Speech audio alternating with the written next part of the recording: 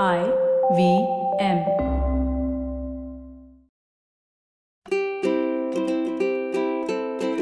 Hello and welcome to the Habit Coach Podcast, the bite-sized podcast filled with quick and easy actionable habits. Remember, great habits create that awesome life. I am Ashton Doctor, your habit coach. And today's fun fact of the day has to do with war. Did you know that the first recorded history of a war dates back to 1457 BCE?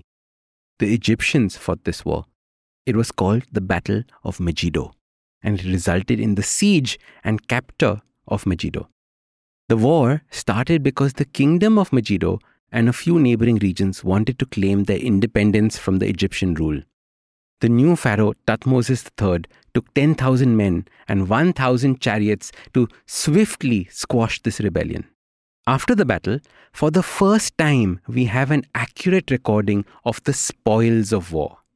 The Egyptians took home 340 prisoners, 2,041 mares, 191 foal, 6 stallions, 924 chariots, 200 suits of armor, 502 bows, 1,929 cattle, and 22,500 sheep. Now, I just love the accuracy of all these numbers mentioned in these old records. It's not an estimation, it's all about the accuracy. And in the process, about 12,300 people were killed and many more wounded. Now, this is just the first recorded war. However, the oldest depiction of war comes from cave paintings from 30,000 years ago.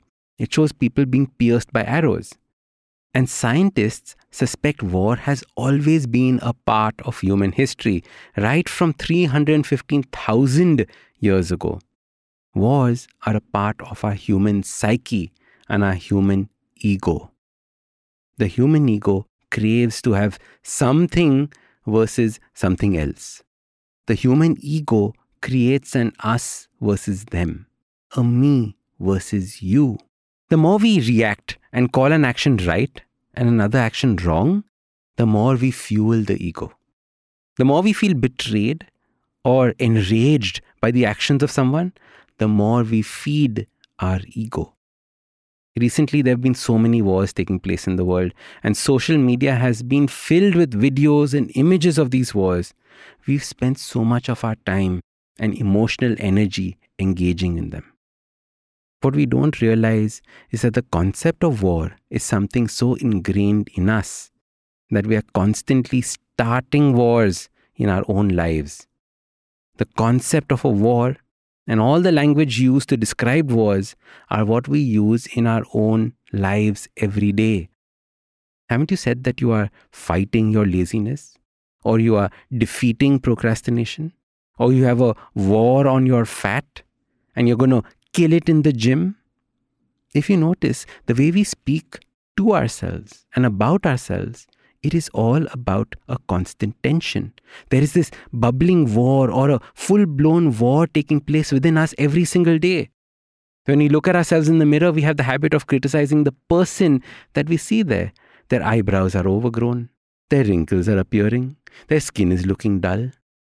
Our ego is automatically creating a me versus you. So you can just imagine the confusion. We are in essence warring with ourselves every day. What is interesting about war and fights is that they continue only if you resist them. When we talk about stubborn fat, it is stubborn because it is resisting your war on it, almost as if it is fighting back. When we try and fight that alarm clock to wake up in the morning, it is a struggle. As your habit coach, I want you to realize that whenever you struggle with something, it gets stronger. Because it's like two people wrestling together. Both get stronger in the process. The psychologist Carl Jung contended that what you resist not only persists, but grows in size. Instead, when it comes to our own internal wars, we need to learn to accept and create peace treaties. When we stop fighting and struggling with the change we want to make, the change takes place faster. I had a habit coaching client join one of my programs. She had been fighting for her body to lose weight. She had gymmed for an insane 2 hours a day. She barely ate anything. And yet she remained obese. When I started working with her, we signed a peace treaty with her body. We said that we need to approach this differently. Instead of constantly criticizing the body, instead of starving and running on the cardio machine till death, let's feed ourselves properly. Let's start working on the stressors in our life. In a month, she felt more in harmony with her body. Soon the weight began to drop effortlessly. In the same way, look at the things that you are fighting in your life. Where are your wars? How can you start the process of making peace with them and signing peace treaties? It could be your work, your relationship, your health. So your super simple habit starts by stopping the fights and the wars in your life. Learn to stop the struggle and instead sign the peace treaties. There is enough war happening in the world. There is enough struggle there. Why do we want to have wars in our own personal life? Get into the habit of making peace and changing with love. If you enjoyed this episode, I want you to do 2 things. Share it with 3 people. 1, and make sure that you're subscribed. We also have a YouTube channel called The Habit Coach Awesome 180. You can check out snippets there. You can also follow IVM Podcasts on Twitter, Instagram, Facebook, LinkedIn. And if you want to follow me, I am at Ashton Doc on Twitter, Instagram, and everywhere else.